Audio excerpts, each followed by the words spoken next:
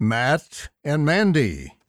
In this month's Matt and Mandy, Matt comes through the front door coming home from school and says, "It's not fair.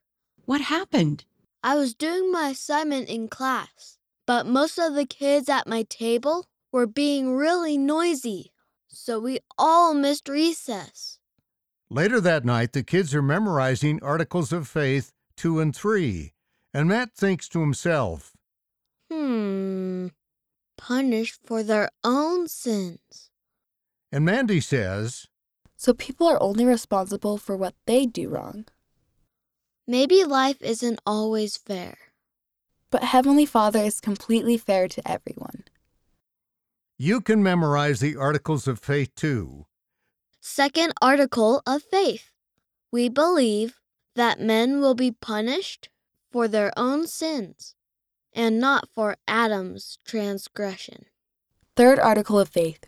We believe that through the atonement of Christ, all mankind may be saved by obedience to the laws and ordinances of the gospel. End of Matt and Mandy. Read by Chloe Patello, Jane Wise, Day Shaw, and Sean Nelson.